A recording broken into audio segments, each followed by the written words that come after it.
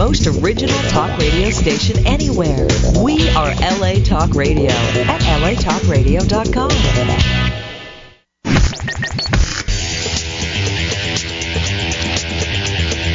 You're listening to Question Reality. Question Reality with Priscilla Leona.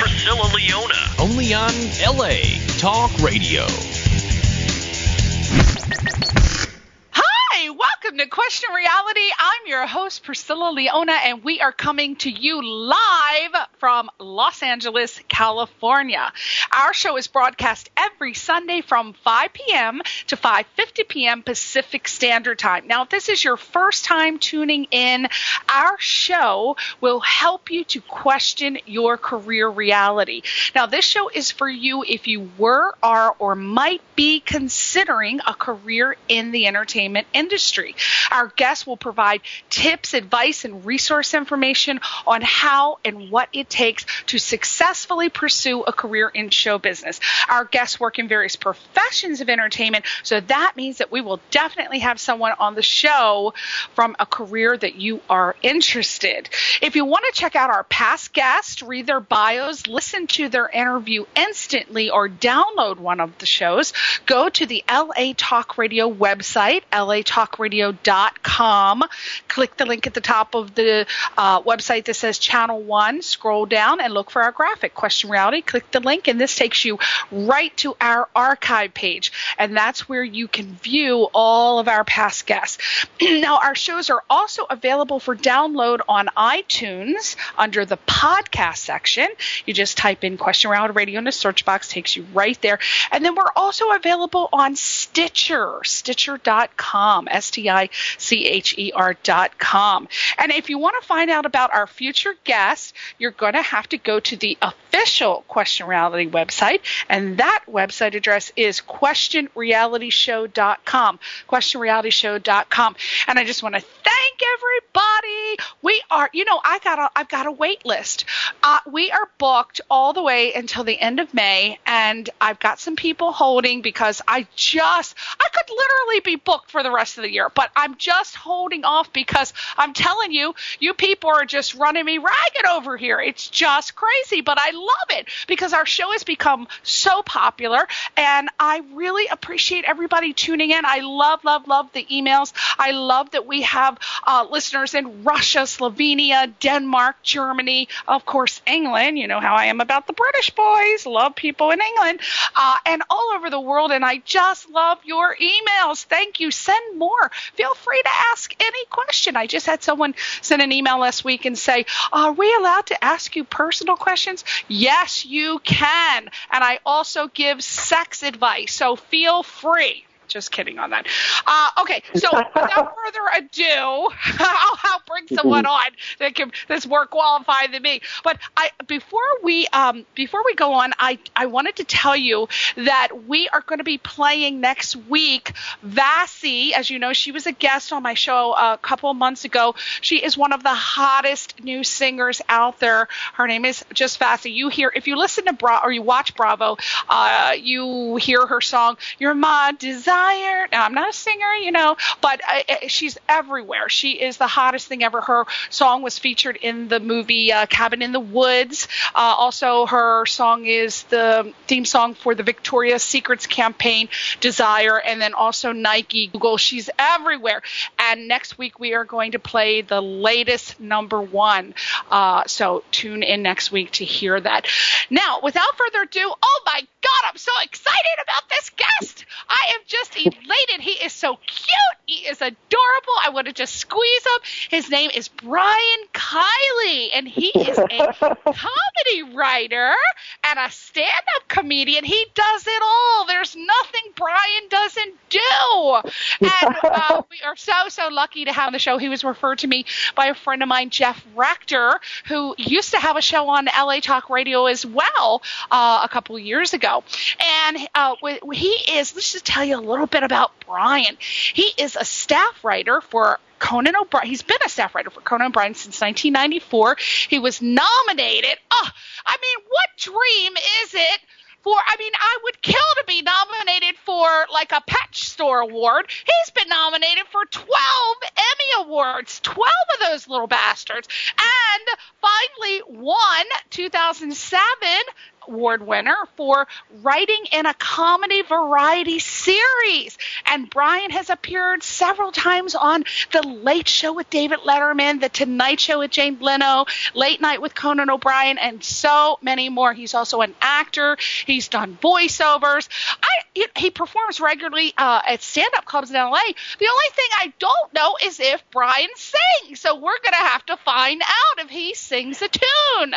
So without further ado, Brian, is that you? It is indeed. Thank you, Priscilla. Thank you so much for having me. Oh, my God, are you kidding?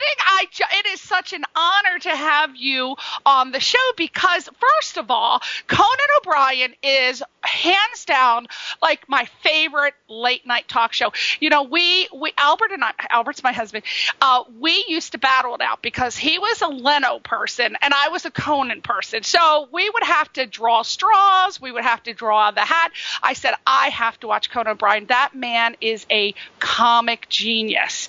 And there is only one other person that I put in the Conan O'Brien category, and that's Graham Norton. I don't know if you know who he is. British comic on the BBC channel, Graham Norton. Oh, he's the funniest thing ever. He's equivalent to Conan O'Brien, but in England.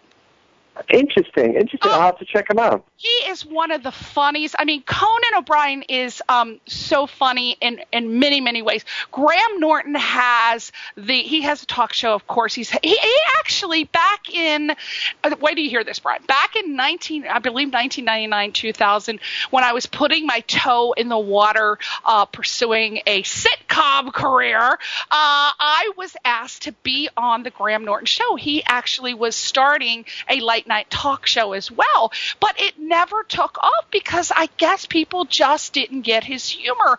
But he's hysterical. He is so funny. I have tears coming out of my eyes. So you got to check him out on the BBC channel. But I will. Yeah, please do that. But Conan is my love, and it must be a thrill a second to work for this man. Tell me, it must be a thrill.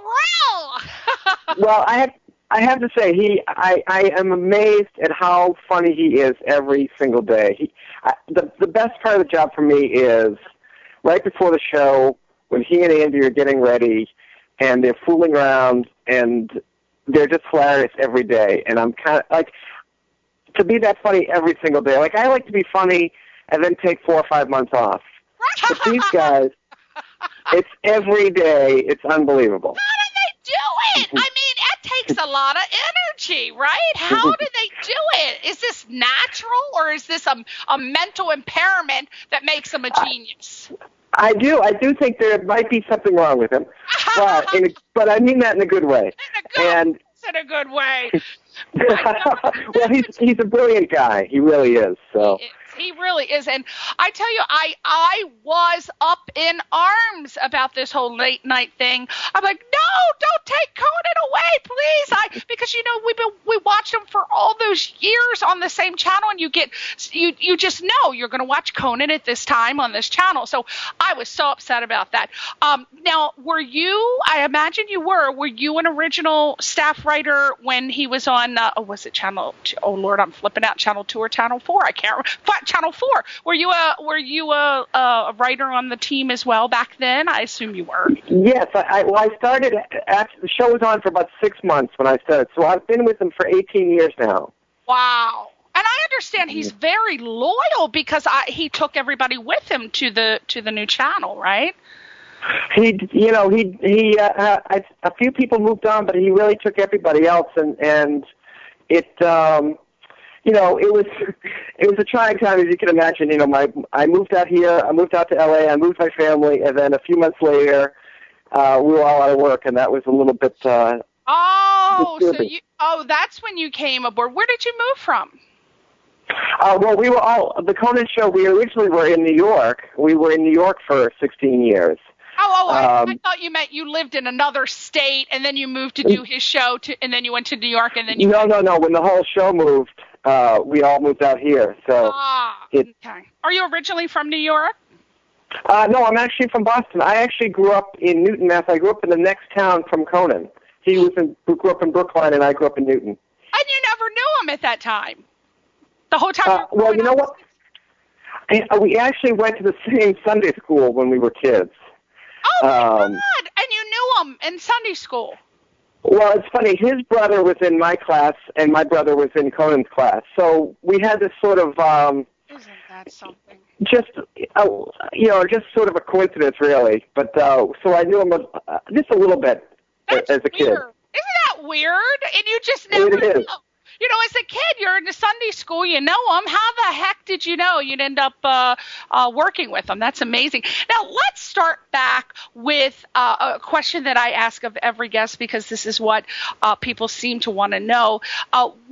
When Brian Kiley was a itsy-bitsy little teeny-weeny comedian, what did you want to do for a profession as a child? Because I know you must have been funny. Is that what you wanted to do when you were a child, say, I want to be a comedian, or did you have aspirations to be something else? Well, it's funny you said that. You know, I did want to be a comedian, although even as a kid, I had no idea how anyone became a comedian. Right. You know, there's sort of there's no sort of path, and I didn't know how people do that. And I used to watch the Dick Van Dyke Show, which was my favorite show. Oh, yeah. And I thought, well, if I can't be a comedian, at least maybe I could be. I knew that there were TV writers out there, and I thought, well, maybe I could write for a television show. So really, since I was probably, 11 or 12 or 13, I wanted to get into comedy. Now, when you told your parents that you wanted to get into comedy, were they supportive, or they say, over my dead body, little Brian Kiley? Well, do you know the term clinical depression? Yes, I am. No, I'm kidding. I think they I don't think that was their first choice. I think they were a little bit saddened to hear that. But I think that they knew that was sort of my passion, and I think they were kind of willing to let me kind of give it a shot, and if it didn't work out, then, then go they got into, to say, I told you so. I told you. Yeah, exactly. I told you, Brian. Okay, so what steps, when obviously you're 12, 13, 14, or 15, 16, you're in high school, what steps did you take towards your desired career in comedy? Well, it's funny. I actually, when I was probably about 16, I just started writing jokes.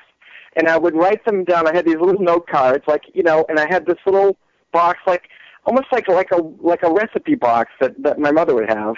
You have this little recipe type box with the little 3x5 cards, and I would write jokes, and I would put them on these cards, and I would save them for, I don't know what I thought that I would need them for someday, but I just kind of got into the practice of writing jokes as a teenager. So nobody told you that was a natural instinct for you to do. You just thought that's a great idea. I think personally that's a great idea. I'm gonna give that out as a tip to people who want to be a comedian. But I think that's a great idea. But nobody told you to do that. That was just a natural. No, it was just something that seemed like it was fun, and it was like maybe some little mental impairment on my part, but it was a little obsession that I had. Are you kidding? That's a great idea. Your mom has the recipes for food. You were writing recipes for jokes for your career. Yeah. That was just a great idea. Well, I'm sure they were probably pretty terrible, but it's just you have to start somewhere. Do you still have them? No, I have no idea. I think I would really be appalled if I saw them. No, you could actually autograph them and sell them. I would buy one. Okay, so when you were you took your little jokes, you were writing them on your cards. What did you do in your next advancement towards? Well, when I was in college, I went to Boston College, and I was in school, and I guess I was about a sophomore or so. They had a comedy show at my school. They had some 3 professional comics from Boston came and did a show. And there was this one guy that I thought was hilarious, this guy named Barry Crimmins. And I went and spoke to him, and I said, I'd like to be a comedy writer. I've written a lot of jokes. And so he was running a club in Cambridge called the Ding Ho. And he invited me to his club, and I met him one afternoon, and I typed up 50 of my jokes, those jokes from the little note cards. And I brought him my jokes, and he looked them over and said, I like this one, or this one, maybe you should do it like this, or this one, do it for me, or whatever. But he kind of critiqued my stuff, and he said, in Boston, you really can't make any money as a comedy writer. You have to perform. And I was like, oh, I could never go on stage. Like, it was, the idea of it was terrifying. And he said, well, that's the really only way you can really make a living in Boston. So what happened was that next summer I took a summer school class at Emerson in comedy that was taught by Dennis Leary. Wow. And we did stand-up comedy, and we did comedy writing. And the last class, the students, we all invited guests in, and we performed. And it went well, and there was this woman comic there named Angela Eisenberg, who she said, oh, you should pursue this or whatever. So I went to an open mic the following week, and my friend Barry Crimmins was coincidentally the host. So that went well, and then I just kind of kept at it ever since. Well, when you went to perform, obviously you were really super nervous. What did you do to kind of handle your nerves? Well, I would say there was something called alcohol. No, it's funny. I was so sort of naive. I mean, I was definitely nervous. I was terrified. Don't get me wrong, and it's funny because I started doing the shows. I would do Lenny Clark's show at the Ding Ho, and I was in college, so I could only go once every 2 weeks, or sometimes I have finals or midterms, and I'd be off for a couple of weeks. But I would be terrified, and sometimes what happened is the show would run long, and Lenny would say, oh, you know what, I can't put you on this week. And I would be so relieved. Other people were always bugging him of like, when can I, can I get on next, or when can I get on? And I never bothered him because I was hoping that he would forget about me and I wouldn't have to go on. Because I was just so terrified, That's so cute. Oh, you're sitting there. Oh, please, he doesn't want to be invisible right now. I'm going to hide under my recipe cards. I know. And it's like, well, you did sign up, so you do want to go on, but I was so terrified. And what used to happen to me is I would do these shows on Wednesday night, and about Tuesday at noon, I would get a knot in my stomach every week. And then one time I was at school, and I got this knot in my stomach, and I thought, it's only Monday. I'm not supposed to get the knot until tomorrow. And then I realized, it's like, oh, it is Tuesday. Like, there was like a Monday holiday, and it was like, oh, wait, it is Tuesday. Like, my body knew when to get the knot in my stomach, even though mentally I didn't, That is so sick that our bodies do that stuff to us, isn't it? I know, it's insane. It already knows. Your biological clock knew. If somebody wants to be a staff comedy writer on a sitcom or a late night show, or even as a comedic screenwriter, what degree or classes do you recommend that'll help to secure a job in that field, do you think? Well, I guess it depends on, what city that you're in or that kind of thing, because I do think that a lot of different colleges, I think, offers, creative writing classes or even television writing or screenwriting or that kind of thing. And I think, I would just kind of, there are these different adult ed classes, and I would just look on the internet and see, where there are, sitcom writing courses or screenwriting courses or whatever it is, or stand-up comedy classes. I know, I know people take those. So I would find wherever city you're living in, I would go on the internet and see what's available and do that, because I think. Yeah, I'm sorry. Go ahead. We're overlapping. We're overlapping on each other, Brian. Like here in LA, they have the Ice House, and then the Comedy Store, and then the Improv, and there's so many places you can perform. But and Groundlings. I don't know if they offer classes at these particular clubs, but there's tons of classes that and groups that you can join here in LA, and I would imagine New York as well. I would think so. And I know Flappers offers classes in Burbank, and I would just check on the internet. I think there's definitely comedians around town who are teaching classes and things like that, or TV former TV writers who are teaching classes. Yeah, we're very fortunate if you're in a city like LA or New York or Miami, and I would think, of course, Chicago. I know they have the second city there.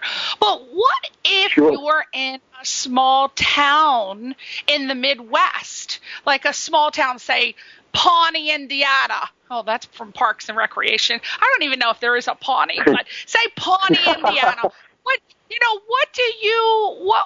if there is no? What if there are no classes available at the local college or community center? What if there is none? What would you do if you're still, say, a teenager, you're living at home? What do you do to get your chops sharp? I think if you want to be a sitcom writer, for example, you could check online. I'm sure there's several books out there about how to become a television writer. And I would see, whichever ones are rated the highest. And, there's screenwriting books, there's books about being a television writer. I would just devour those books. And what I've learned from reading those screenwriting books is if you read two different books, they're actually not contradicting each other. They're actually complementing each other. They're both saying the same thing in different ways. They're really actually reinforcing what the other is saying, is what has been my experience. So you're not getting contradictory information. You're getting two experts who are basically in agreement, and there's a certain approach that they're advocating, and I would follow that. I have a question. I have heard around. First time I heard this was in one of my casting director workshops, and we had a casting director that cast for sitcoms, and she happened to mention something which really has eluded me, but I think I remember in comedy when you're writing, there are certain sounds or letters that are supposed to evoke some sort of feeling of happiness and make you laugh, and it's something like C's and K's. That's a formula. Yes. Do you know about this? What is that? Explain that to us. Sure. What is that? Well, there are certain words that K sound, because it's so abrupt and it's hard hitting. If you describe someone, we had a joke the other day, and originally they said somebody was dumb as a post, and we changed it to dumb as a rock, and it's just what you're talking about, because when it ends on rock, it's so hard hitting. It just sounds harsh. Do you know what I mean?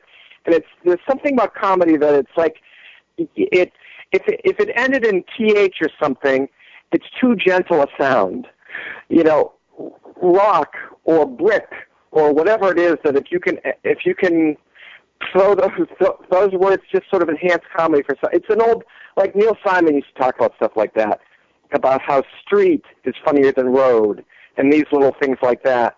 And that's that's a little.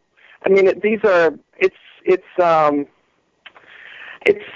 It only comes up every once in a while, but these are sort of some old comedy rules, I guess. Brian, I am so sad because something happened with the sound, and when you started explaining, I heard nothing but, and I don't know if our listeners are hearing that as well. Am I clear? Do you understand what I'm saying, or do I sound muffled? Yes, absolutely. Let me. Is it better? I brought two phones. Is it better on this phone? I don't know if it's on our end or your end, or if it's the whole process, but I would just die if our listeners couldn't hear what you said, because I did not understand a word you said. Oh, I'm so sorry, because you sound perfectly. Oh, wait. There you go. I hear you now. I hear you. Go ahead. Okay. Well, the other day we had a joke, and it ended with somebody was as dumb as a post, and we changed it to dumb as a rock. Mm-hmm. And that K sound, it just sounds funnier. I don't know how to say it. It's just a harder sound. And words that, this is an old Neil Simon thing about how, words should end, like street is funnier than road. And you want to have that K sound because it sounds harsh and it sounds comedic. And if it has like a TH sound or something, it sounds too gentle, and you want that hard-hitting sound at the end of a. So are there classes that actually teach that when you go to comedy writing classes? Do they actually teach those little tips and formulas that you can write to make things funnier implementing that process? Well, I think that, there are so many sort of rules. There's sort of the rule of three. You set things up with two sort of straight examples, and then the third one is the joke. There are certain things like that you learn. I think one of the things that we work on all the time, if you can end the punchline with the funniest word, like with the key part of the joke. Sometimes you have to kind of manipulate things sort of grammatically so that it ends on the word bike or, whatever. Oops, did I lose you? Yeah, I can hear you. Mm-hmm. Okay. So it's there's so many tips. It's hard to. There's formulas out there. You just have to seek them out. So just know that there is a formula, because people. I was trying to explain that in my own little way to someone a couple weeks ago, and the person said I had no idea that there was a formula to use, and that you use C's and K's, and they were the funniest words that you should use. I said, oh, absolutely, that's what I heard, but I'm going to ask Brian Connolly when it comes on the show. Well, it's funny that's a very old sort of comedy thing, but just the fact that it actually came up last week is interesting. It's something that doesn't come up every day, but you do hear that from time to time. Yeah, it's going around. It's like in a loop. It goes around and it hits you every so often. Now, other than helping to write a funny script for a show, what are some of a staff comedy writer's duties? Because obviously you have to write something, but what else do you do? Is it just writing, or do you have other duties? Well, it depends on the show. When you work on a late night comedy show, let's just say that. Well, when you're working on a late night show, sometimes you are actually directing pieces. Sometimes it's because, we'll shoot something and our director really kind of shoots the show. So if there's something that's going to be live on our show, our director will direct it. But sometimes what will happen is you'll have a remote crew and you need to go shoot something at a bar, or you need to go, shoot something out in the field. As the writer of the piece, you're out there kind of directing the actors and telling them what it is you need from them for that specific piece and so on. So you sort of you sort of end up getting these sort of directing you end up opportunities, right? Absolutely, that you wouldn't normally have. Now, see, I had no idea. I thought that those sketches, the little sketches that are considered remotes, where they show somebody doing something out somewhere other than live on the show. The writer who came up with the idea, or the collaborators on it, they actually get to direct it along with the director, or are they in charge of it themselves since they wrote it? Well, usually when they're out in the field, they're usually in charge themselves, because what's happening is, sometimes there might be a couple of pieces at once being shot. So our director really is in the studio. So if you're out in the field, and it's only, our bits are so quick, so it's only like a 30-second piece usually, or a minute long, or that. So. But you get a chance to direct it. That's awesome. I did not know that before. I did not know that. And what does a typical day consist of as a staff comedy writer? You come in, you get your coffee, you line it with alcohol, of course, and then then what do you do? Well, we come in, for us, what we do, I work mostly on the monologue, so except for on Fridays when we're working the other pieces. But what I'll do is you go on the internet. You basically have to dig up the premises, and what you do is you're looking for, okay, what topics what's in the news that Conan's going to talk about tonight. So you might be saying, okay, the president is in Brazil, and Kim Kardashian is dating this guy, or whatever it is. You're digging the premises out from the news, and then you we start writing jokes, and then what I do is there's a younger guy that I work with who I get together with him for about a half an hour and brainstorm because I just hate sitting in a room by myself all day. It drives me crazy. So, then we all get together and we read through our jokes and we give them to Conan, and then we get them back from him, and he'll say, these are the ones I like. I think we should do more about. We don't really have the joke about the president being in Brazil yet, or whatever it is. And then we write another batch, and then we read through them with him, and he picks the jokes for the show, and then we might have one. Then we'll go and have one more batch at the last minute, and that usually only has one or two that he might like. It's just too late at that point.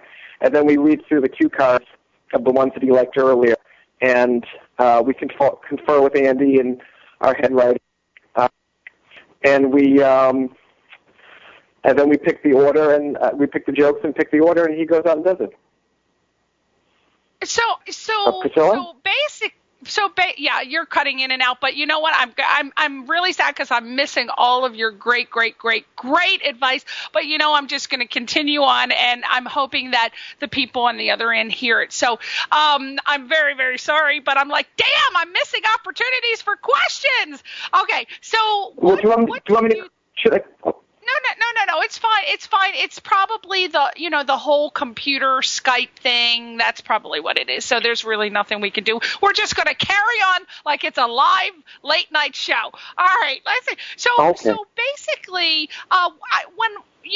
when I watch the credits, I see, say for example, that Conan and Jay Leno and Letterman, I see that they get credited with writing the jokes, but do they sometimes write their own jokes? Like when they do that, when they come on and they do their opening act, like Letterman and Leno, they come in, they do their jokes in the beginning of the show. Do they write them themselves, or are there people who write them, or does it just depend? Oh, well, what happens is, with all the jokes that we give Conan, and we probably give him, 200 jokes a day when it's all said and done, he will pick the ones he likes, and he'll kind of rewrite them and put them in his own words. And he might say, I would say it like this, or I would cut out this part. He's very economical, and I think that's actually a big sort of comedy rule is if you can take out the unnecessary words. I think the longer the punchline, the longer the setup. I mean, the punchline really it puts more on the punchline. So you want to have a quick setup and a quick punchline, and it's that sort of Shakespearean thing about brevity being the soul of wit. So he'll often edit things down, and then sometimes he'll have an idea of saying, "Hey, how about this punchline?" He'll come up with a joke instead of sometimes of, "Hey, how about this instead of what we had," or whatever. So he often he rewrites stuff every day, and he often gets jokes on as well. That makes sense.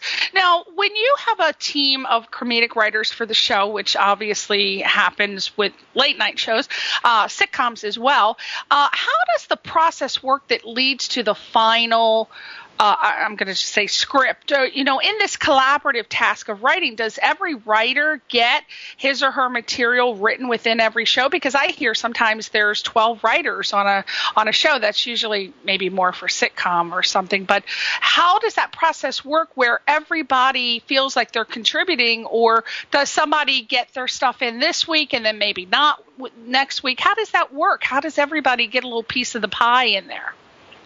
Well, it's different with a late night show. It's a daily show, and it's a little different than a sitcom. I think sometimes a sitcom, a couple of writers might be assigned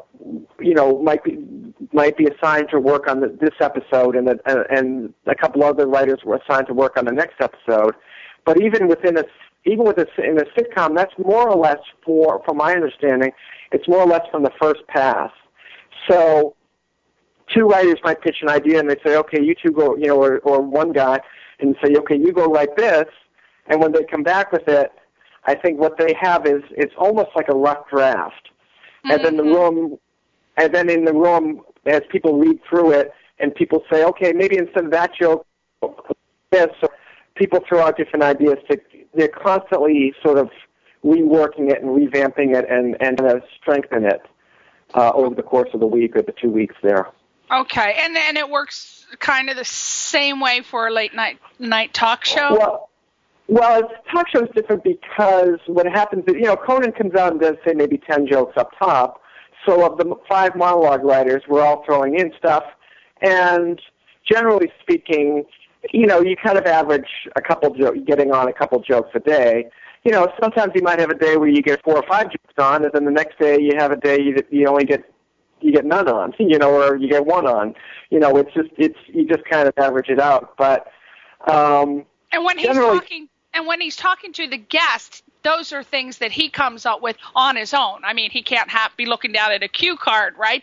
I mean, when he makes these funny little comments with the interaction, that's all him. Yes, that's all off the cuff stuff with him. Although what will happen is they have a pre-interview with the guest, and the guest might say to the producer, "Hey, I've got a funny story about when I went to summer camp," or something. So then Conan will, so Conan won't know the story, but he'll say, "Oh, so when you were a kid, did you go to summer camp or whatever?" And he'll kind of lead them into the story, and so Conan won't. So all that stuff is spontaneous and unplanned and so on. And that's why he has a job, because he's funny. He can do that. Yes. Now, what do you personally, Brian, what do you love most and least about being a comedy staff writer? This is for people to say, okay, maybe I want it, maybe I don't want to be. So what do you love most and least about it?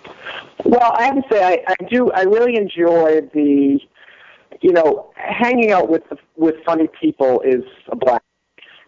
I go in every day, and it's funny because I when I watch comedy, I really don't laugh very much because I'm just sort of analyzing it.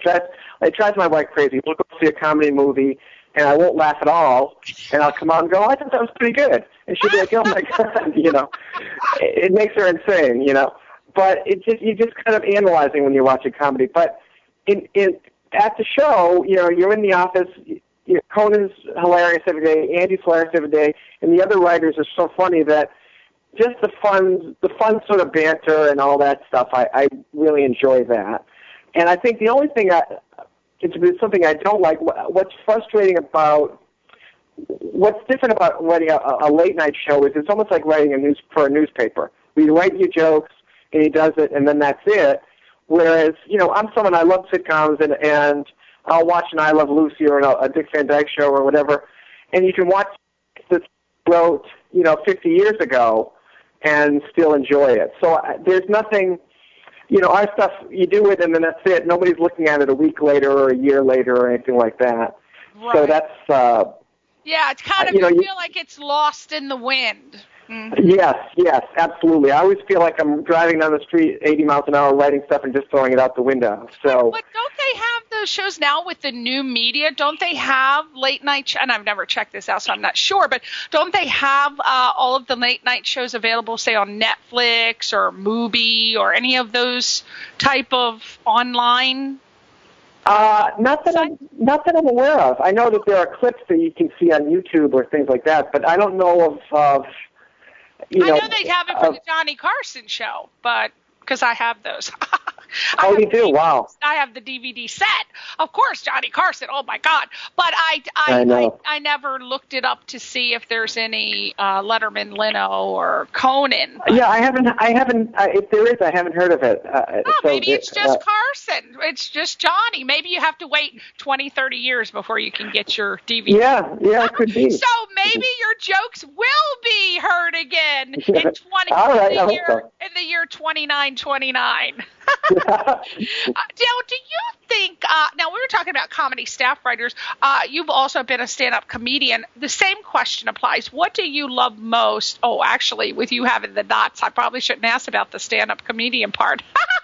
Because you had the knots, so you might not love that. But what would you think that would be somebody who, a stand-up comedian, what do you think that there is to love, and maybe not so much love? Well, there's nothing like, for me, the two things, like, there's nothing like having a great show. When you get a great audience, you have a great show, that's so and it's hard to replicate that. And also, when you have a new joke that you're excited about that you can't wait to try, I love that.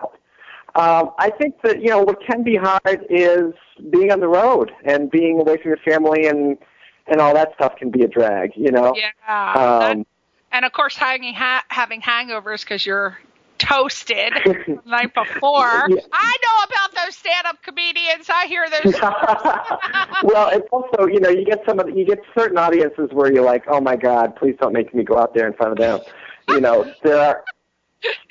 The ones with the big tomatoes sitting on oh my God. Right? Well,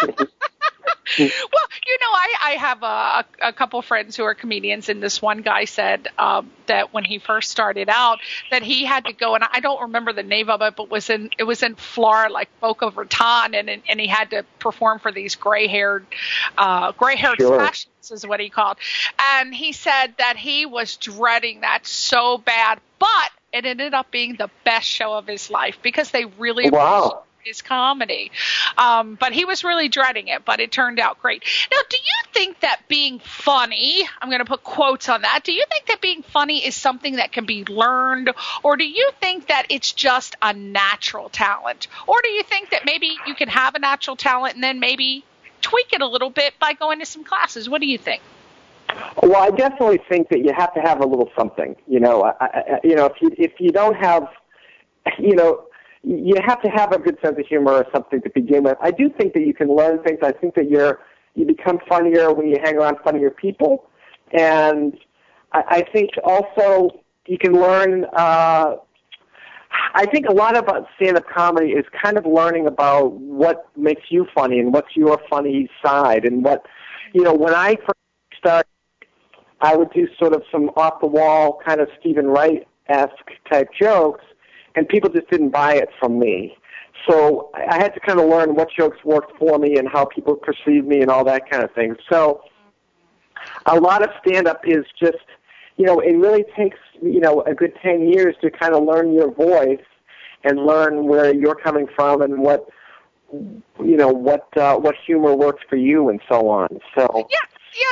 What's interesting, and I want to get your opinion on it. I think this to be true because my whole life, my friends, let's just specify that. My friends and family have always said to me, Priscilla, you are so funny. You should be doing stand-up comedy. But can you explain that?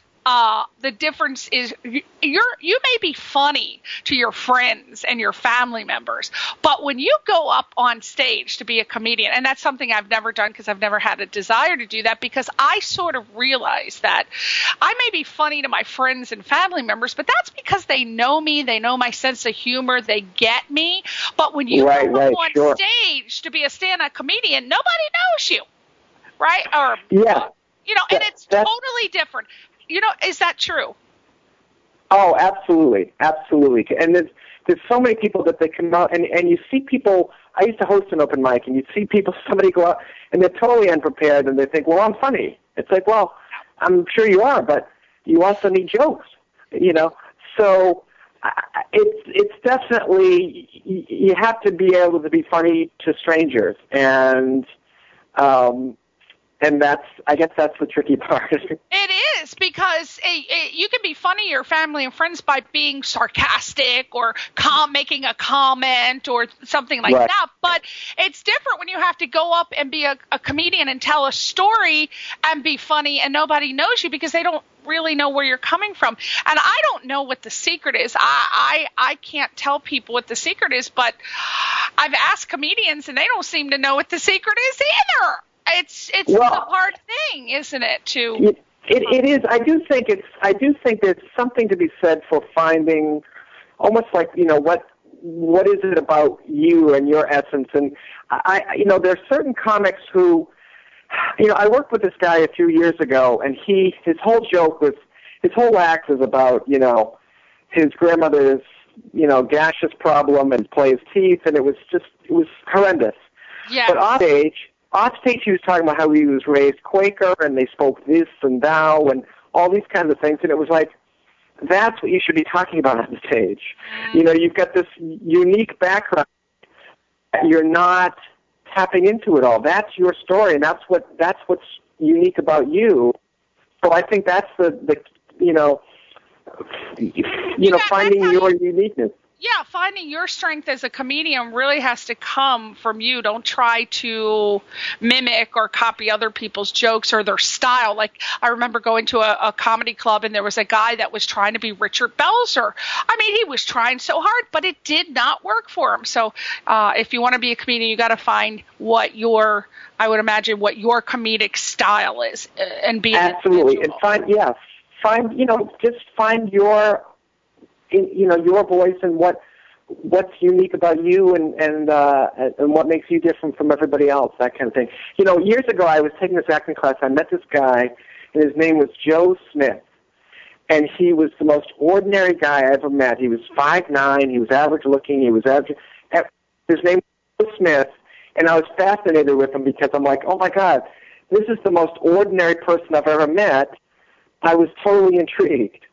So no matter who you are, I do think that there's unique things about you that you can find about yourself that makes yourself funny and unique. Yeah, I think so. I mean, you just have to get up there and do trial and error and find your strength as a comedian, and that's how you do it. I mean, just because your mother, father, sister, brother, and your friends tell you you're funny, you don't get yourself all pumped up and think that you're going to be great at it. Try it, but if it fails, then you could take other venues. You could become a sketch writer. There's so many jobs in comedy. You can absolutely do, right? Like absolutely, and what people don't realize is you're going up there for 5 minutes.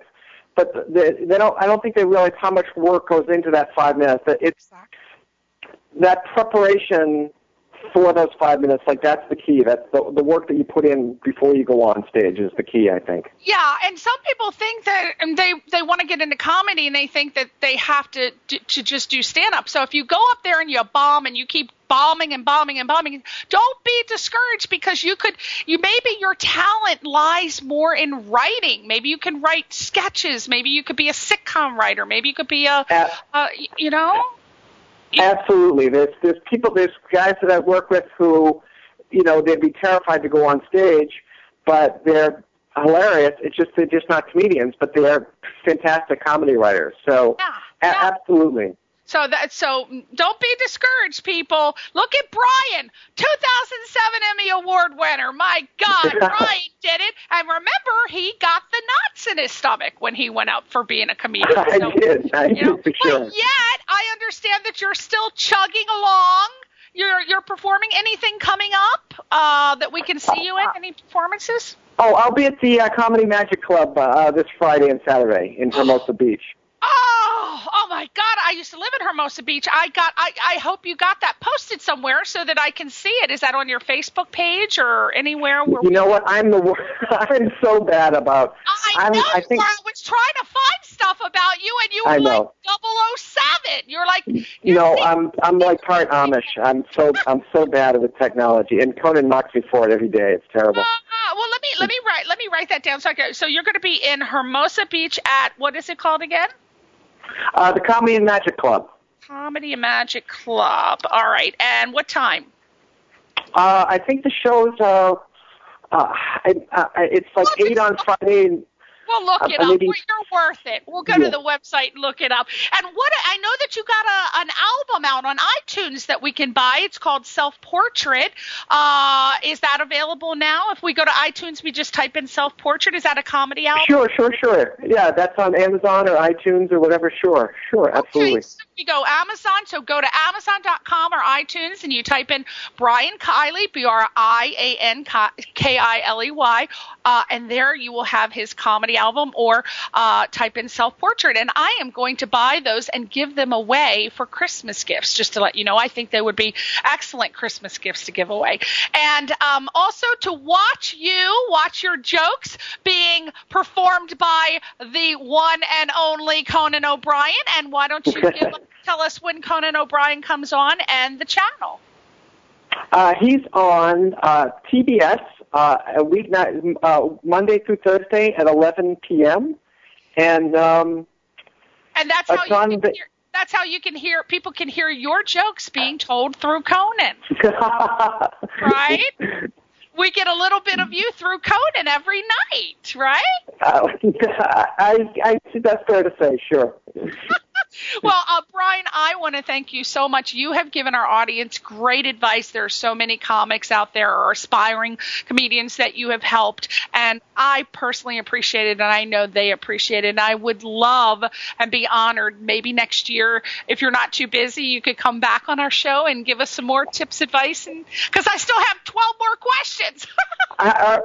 Absolutely, Priscilla. I'd be happy to do your show. It's so much fun talking to you. Yeah, well, it's fun talking to you, too, as a matter of fact, and I just hope that you have the best remaining career in comedy and whatever you want. I pray that you will have, because you're such a nice man and you're so kind to come on and share your wisdom, and I appreciate it. Oh, sure. Your wisdom. You're a boon of wisdom, Brian Kiley. Thank you so much, Brian. Say goodbye to your fans. Okay, well, thanks for listening, and we'll see you soon, I hope. Okay. We're going to see Brian this Friday and Saturday night at the Hermosa Beach Comedy Club. Also go to Amazon, iTunes for his comedy album, Self-Portrait, and watch his jokes through Conan O'Brien every night. Thank you, everybody, for tuning in. Bye, Brian. Bye, everybody. Okay, Priscilla, thank you.